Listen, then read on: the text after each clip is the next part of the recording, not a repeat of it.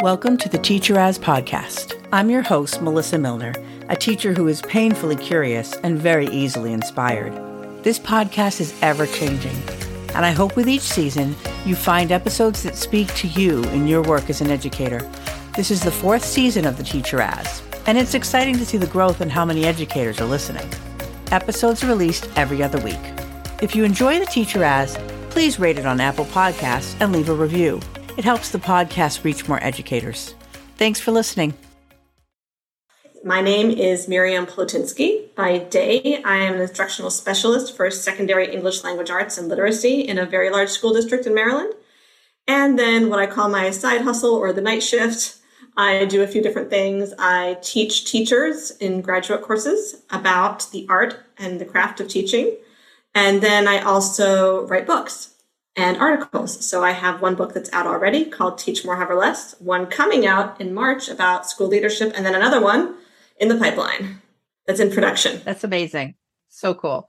Do you want to talk about your genesis from teaching to going into the leadership, teaching teachers / writing, that whole process for you?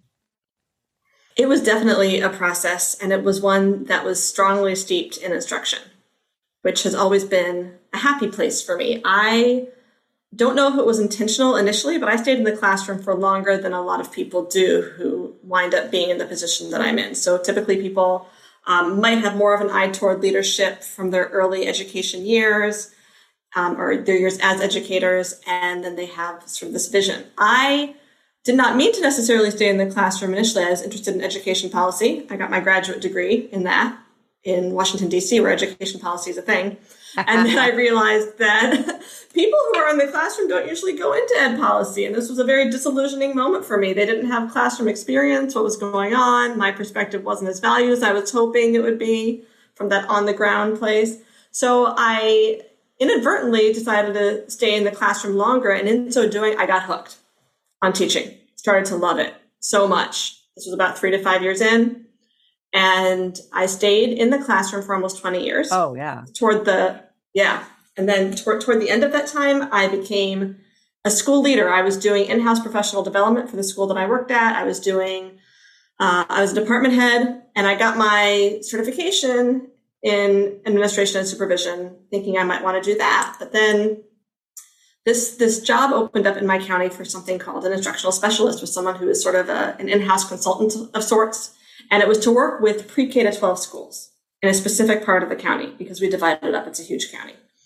And I thought it sounded like a great adventure. So I started doing that. And I learned so much about instruction that I had not seen before because I had been in only 9th to 12th grade. Yeah. And you learn an awful lot from all the different ages and stages. And so that was really enlightening. And around the same time, I started writing articles about an experience I'd had as a creative writing teacher with a method that I had not yet coined, but it was a way to step back and let students do more. And these articles started to take, and this was in 2020 that all this kind of started to snowball. So pandemic. Here I am, learning how to do a new gig. And I get an email from a publisher saying, have you ever considered writing a book? And this was about 2 months into the pandemic. And I thought, timing's good. And who doesn't want to write a book? Well, maybe some people don't, but I really did. So I started to take methods that had worked for me, but that I had never been able to explain verbally to people. And I created what are now exemplified in my book as the 4 stages of hover-free instruction. Yes. So that it would make sense outside my own brain. Hands-off instruction, I noticed, is another way of saying it. Yeah, that too. I couldn't decide. Yeah. So, right. So the book, which I really, honestly, I enjoyed so much, I was sharing with you before we started recording. The book is called Teach More, Hover Less, How to Stop Micromanaging Your Secondary Classroom. And as I'm going through the book, I'm going, yep, we do that in 4th grade. We do that in elementary. Yep, we do that. And I'm like, oh, okay. They don't normally do this maybe in high school. And, the menu idea or I have so much to say. So before we jump into the book, because I'm like, turn to page, because I want to talk about certain things. Like there are certain things I'm like, I'm taking this and using it tomorrow in my fourth grade classroom. So even if you're an elementary, you're going to get a lot out of this book. But can you tell us your version, synopsis, summary of the book? Well, first of all, thank you so much for saying that. I always get really excited when people tell me that anything I do is useful or helpful, because that's the goal. And you're right. I was very inspired when I was in that job by watching elementary classrooms. And very often in secondary spaces, we might assume that kids don't necessarily need that kind of classroom. They'll do what we want them to do without all the bells and whistles, but it's not really bells and whistles. It's a way of learning. And so it can be deceptive. And just because a child is compliant doesn't mean the child is learning. So that's the approach that I took. And I remember the most influential teacher in my life was when I was student teaching. I had a cooperating teacher in 7th grade. And the station rotation, I've never seen it work so seamlessly.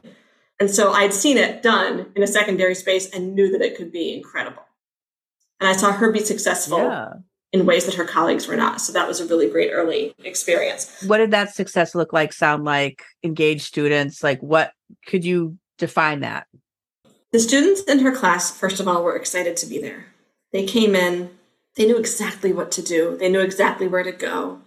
There wasn't the usual cajoling or let's get focused. And this was a very challenging group of kids. It wasn't as though they didn't have a lot to distract them outside of the school day to make life more difficult, because we have students they're carrying so much. But the way that she designed her classroom, they were able to move into spaces depending, and this was not every day, we didn't do stations all the time, but there were choice-driven days where they could go where they were inclined to go. And that was so important, because there are a lot of kids who walk into our classrooms and they don't want to talk that day, or they might want to talk a lot. Or perhaps they have something specific they want to do first because that's what they feel comfortable doing at that point in time. And we can't always accommodate how students feel, but I don't think that we do it enough. So if there's just a day or two each week where we're allowing for that, it's building trust in a way that's much more through action than through words. We're not saying, I'm here for you, or I have your back. We're not all talk and no action. They know that we're there for them because we've created a space for them. Right. And when you say a day, that's obviously secondary, when you might have them for one period. Right. Like elementary, it might be find 30 to 40 minutes where, there can be this choice time, or it could even be within the class structure. We have math centers and they have the choice. They and their partner choose which center they want to do, They grab, there's different centers and they choose one. Yeah. And the term centers is not always familiar to people who teach older grades. So, just as you're saying, and this is important to note, in secondary spaces, we don't necessarily see kids every day. We might see them for, 70 to 90 minutes every other day, or 2 to 3 days a week. Might have them for 45 minutes, 4 days a week. And I know that during the height of the pandemic, it was more like 45 minutes twice a week. So that really, it's not as much time as we ever want. And so that too works against us with student-centered learning, because it's the whole, I have to get through. I have to get through my content. I have to teach this. I have to pace it. And so one thing that I try to emphasize is it's not how much content you're getting through that's being affected here. It's how you approach it. The content shouldn't change. The curriculum doesn't change. That's your expertise as a teacher. Right. And that's your job to make those decisions. It's just how kids are accessing it. Yeah, exactly. Yeah. Even just adding more choice makes a huge difference. Yeah, I was doing a professional development at a school yesterday or the day before, and we were talking about differentiation. And there's this great, I'm trying to remember who invented this, because it would be great to credit them, but it's something called the +1 framework, where you take whatever you're doing that day, and he just recommends you add one more choice. It's not even this huge thing, just one more thing that you're doing. That's a great tip for any grade. So mindset shifts, reframing relationships from engagement to investment, and then the choice-based instruction. Yes, those are the 4 stages. And then you put it all together. I do. And I put it all together at the end. I'm going to work backward a little bit. Well, because teachers don't have a lot of time to read professional development books right now. And I felt this as a teacher sometimes too, the frustration of reading something, but not necessarily finding practice from the theory right away. So while I recommend to anybody who reads this book that they go in order of the chapters just to see the stages, they don't have to. I am seriously just as happy if you flip around, find a figure or a chart that looks like you could do it and do that. Yeah. And I'll speak to a couple that I would recommend because I was like, ooh, I'm going to use this. And ooh, I like this. That's good. And they've been tested on real children. Cool. So that's important to know. But in terms of the actual stages, so I start with mindset because when it comes to student-centered learning, anything around philosophies and approaches, it has to do with what we believe. What do we believe that students can do versus what they can't do? So if I'm in a very teacher-directed space, I was in one a few weeks ago, and the teacher is asking students to define terms and showing them videos, and is very in charge of the space, and there really wasn't any student talk. So that tells me that probably not explicitly, but implicitly, the teacher doesn't think that the learning is going to happen without that high level of direction. So that first section of the book, there are all these little tools, like take a mindset quiz, like the magazines. How much do I micromanage? Or I might be a micromanager if. And a lot of these little characteristics seem pretty innocuous by themselves, but when you put them together, they start translating to something. So for example, I used to be taught that it was advisable to teach bell to bell. You start when the bell rings, you end when the bell rings. That's what you do. You fill that time. And it was only later on that I started to question that because that allows for no flexibility at all. That means that I'm driving everything. And so if a student shares a tangential idea, as long as it's not, let's distract the teacher forever, which they do, why not? Why can't I have that kind of agility? So that's the mindset shift piece of that first section. And then I move into relationships on a different level. And this is actually what I'm writing my third book about right now, which is that when we are in classrooms, it's important to have rapport. Yes, rapport matters. Kids liking us, completely important. But that's not the only thing. They have to trust that we respect them as learners. And if we don't show that we have that faith and that value in their ideas, we're not going to have completed the loop, and they might not be comfortable sharing things with us on a deeper level. Which leads into the third stage, when we're planning for instruction, how do we pull kids into the process? When we ask for first of all, do we ask for their feedback? And when we do we make changes? I'm teaching my class tomorrow night of adult learners, and I'm going to start the class by sharing their feedback from our last class and say, here's what we're doing as a result. Here's what I can't do, and here's why. Yeah. These are the changes that we're making, and here are your lingering questions that we're going to address. So that way they know that before finishing my lesson plans, I took their thoughts into consideration. So just that kind of approach. Again, they're not teaching the class, but I'm listening, and they have a say. So there are tools for that in that section. And then finally, what we were just discussing is the choice-based. How do you create opportunities for choice where maybe you haven't before? How do you start thinking, what do I have to do? What can they do? And what can we do? Yeah, that's one of the charts. That is one of the charts. I like that chart. About from engagement to investment, is the reframing the relationships allowing from the engagement to investment? Yes, so that when you ask students what they think, they'll tell you the truth. Yep. Otherwise, you're not going to hear much of anything. Or, you won't, most often, and I think we feel this from the teaching perspective, we might get a survey from our leaders saying, hey, and I talk about this in my second book, what do you think about? And you feel as though they're just checking boxes. It might not even feel like a safe thing to do, to say what you think. So we're trying to create a situation where that's not the case at all. When you're saying you have the second book and the third book, I just need to get my head around this. The second book is what? What's the title? It's called Lead Like a Teacher, and it's coming out in March. Okay.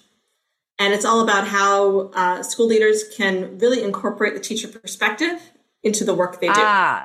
Okay. Because, so you took elementary ideas, brought them to high school level. Now you're bringing teaching ideas to leadership. Yes. Gotcha. With enormous disclaimers. And by the way... Yeah. By the way, we all feel disclaimers when we write. It's like, just in case, don't, Don't hurt my feelings. And then you said your third title was? So I don't have a title. You're working on it. It's germinating. Yeah. So I signed the contract for it just about a month ago. So it's in the process. But essentially the idea behind it is to build student identity with writing instruction, actually, so that they can create a positive academic sense of self that follows them beyond school. And I'm presenting on that topic in a couple of weeks at the National Council for Teachers of English. Yeah, that sounds great. Okay, so I'm going to share. And then I want you to give, what you were thinking behind it. Was that your intent when you wrote it or created it? So page 47, for those of you who have the book. Ooh, I'll pull out my copy too so we can cross-reference. This is the dynamic planning guide. And I thought this was really cool because, first you have the usual stuff, what is the desired learning outcome and the main expectations of the assignment? What are the teacher directed elements? And then the next three are like, purposely planning for these things makes sense. So the first one is, what can students accomplish without help?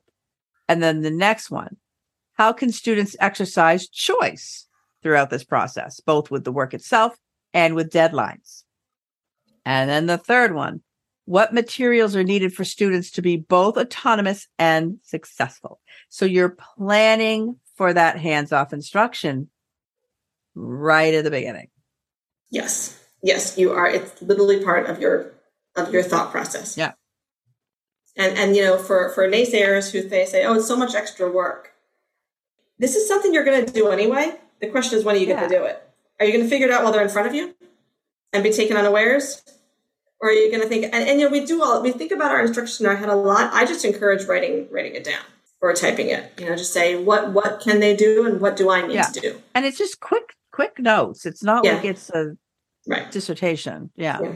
So that I was like, okay, like have this in my mind as I'm doing my planning. And then the other one was other few. So page 86. And that was the completed self-reflection mindset. Mm-hmm. So I just like that whole piece of non-negotiables, student-centered elements, those two pieces. Again, not always something that you see in these planner, teacher planner things. So in non-negotiables, student contributions, collaborative work, less teacher talk. I don't want to lecture. So there's little boxes.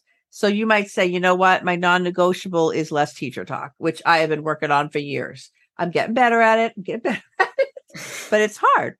Yeah. We all work on it constantly. It's hard. We enjoy talking about what I love this transparency. They know what success looks like and how to get there. I love that one.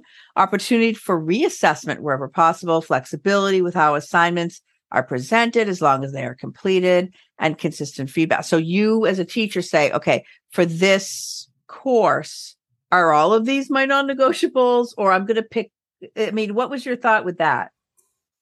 My thought is you pick what makes sense to you. And it's not even necessarily for the course. It might be, we're in the first month. What do I want to do first? So what culture am I building and how am I going to use these non-negotiables to get there? So I might start with just less teacher talk. I'm going to get students accustomed to a teacher who doesn't say as much. And here's how I'm going to do it. And so again, it's really the know thyself sort of situation here, but not just know who you are, but then start to think about what it looks like tangibly, because we tend to plan and to instruct a lot with intuition or with gut feelings. And a plan like this takes a little bit of that out of the equation and makes us hold ourselves a little more accountable. And I mean accountable in a very positive way. People think accountability, they think punitive. Accountability just means I know what I'm supposed to be doing and I know what they're supposed to be doing. So that's helpful for everybody. Yeah. And I think students can tell when a teacher is on track and knows what they're doing compared to a teacher that's kind of, Yeah, they do. And then the student-centered elements, again, with the boxes, varied seating arrangements, student-led activators, materials selected not just by me. I want kids to bring in anything relevant. Emphasis on projects, learning by doing, and taking suggestions for ways to enjoy the process, Fun Friday, and so forth. Giving them a voice is big. Exactly. And it could also be a time thing. We might want to start with varied seating arrangements. I'm going to teach you these 3 to 4 different arrangements, depending on what our class is structured like. We're going to practice getting into and out of them. So that when I say, formation 1 or whatever you want to say, there we go. And that's it seems like a logistical detail or an operational one, but exactly, but it leads to instructional outcomes. And then, later on in the month or unit or year, when they're more trusting, they might feel comfortable leading an activator. They might feel comfortable giving you a resource and saying, hey, can we use this? This is great. I mean, when I used to teach poetry, which is typically an area of huge resistance for older students, by the time they get to high school, they're not as excited about poetry a lot of the time. That's sad. I know. Well, it's a whole other avenue there, but bring in a poem that you like, and the poem can be a song lyric. So you make this very accessible entry point, and then it becomes a different conversation. Yeah, when you can say song, because whenever I do poetry, or even when I'm doing just like figurative language, I pull out, and I don't think it's great music, but I pull out the Katy Perry because come on. I've got the Eye of the Tiger, a lot of metaphors, firework, roar. She's all about the metaphor or simile or So just making it just something that's they're going to be interested in. Excited about. Because if you don't, to learn the people, you have to understand the people. And you also have to realize that they're going to find things that you've never seen before. And you're going to want to keep and hold on to for future groups of students. So that's the other thing is it's a mutually beneficial practice. Yeah, that's awesome. And the last thing that I was like, oh my God, it was page 94, 95. Yeah. And you already mentioned it. It's the your job, my job, and our job. Now I've seen this before again in elementary, but on page 95, you give this great little example. So your job, have a journal at the ready every class period. My job, the teacher's job, create a list of simple statements to use as an ongoing activator. And then our job, participate actively, not passively, listen to one another. So I've seen this structure when a kid is having behavior issues and it's really behavior centered. So your job is to, sit in your seat, listen attentively, whatever. My job is to work hard to make my lessons interesting. And my job is to remind you when blah, blah, blah. And then our job is to make sure everybody's able to learn and that we're not stopping others from learning, however you would do it. I think I've only seen it as a behavior thing. Well, and it's interesting because in the example that you just gave, the instructional component, so the learning, is in the responsibility and realm of the teacher. And it's the student's job simply to comply and to not interfere. Yeah. And so it's a very different kind of thing to say, no, you have a job when you're learning. We have a shared responsibility in this room, and here's how it's mapped out. Exactly. And that's it. Your job, my job, our job. Mm-hmm. It's that our job really brings it into community, Mm-hmm. Yeah. And also, for teachers who are saying, well, but are students just going to teach the class? No, that's your job. But we are going to find ways to learn from one another and to empower one another. Absolutely. Amazing. So those are the things that really oh my gosh, for me, were there parts of your book that you wanted to particularly talk about that you haven't talked about yet? I mean, there are certain parts of my book that I really like. I think, and this is a personal reason, but I have 3 children of my own who are in elementary, middle, and high school. So I've got one of each. And the chapter 2, the beginning, reframing relationships, the story about Jennifer. Yes. That's probably my own personal favorite part of the book. It's about a girl who's in science class and she's trying to raise her hand. She's very shy, or she's perceived as shy. And she's trying to answer a question about symbiosis.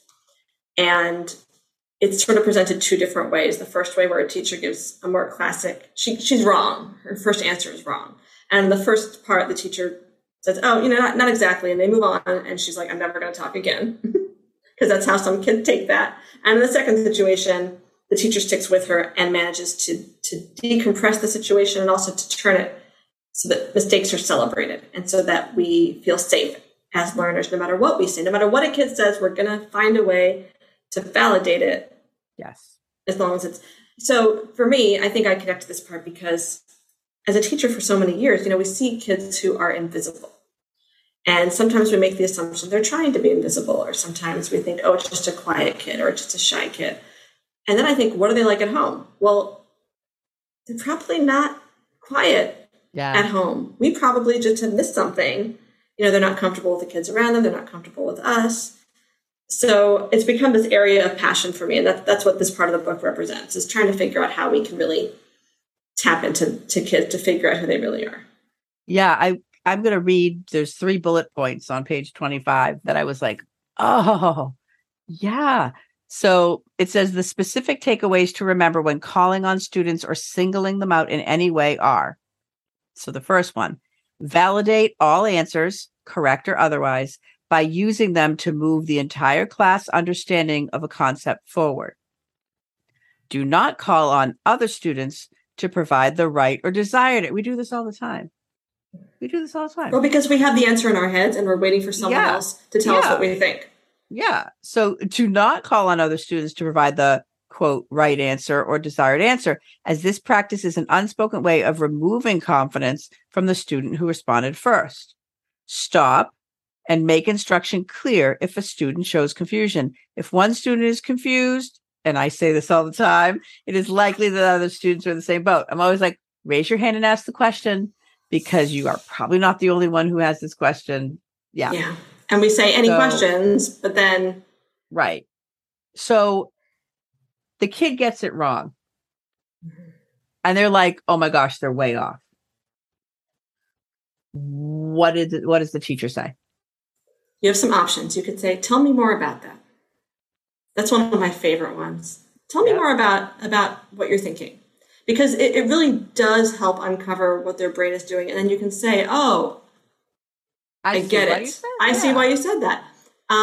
You can, if it's way, way off base and you don't think you can get there just by telling me about it, because that happens sometimes. Like, you're over here and there's a child way over there. And maybe they weren't listening carefully, or maybe they're just...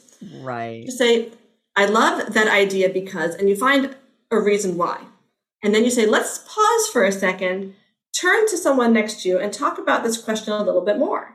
What are some other ideas? And so you everybody turns and talks. Everybody turns and talks. And so, building off of this idea that we had, where else can we go? And then they haven't done anything wrong. You're like, you've said what specifically is great about that idea.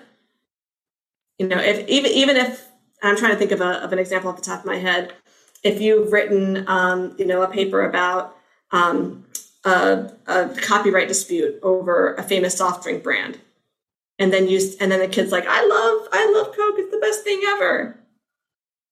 Well, and that, I like what you're saying, because the reason that soft drink brands are so intent on keeping their branding is because you're obviously a customer. You're obviously someone who cares.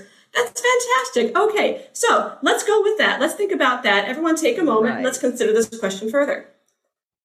Once you do that, a kid isn't going to step back and go, I'm never talking again. Right.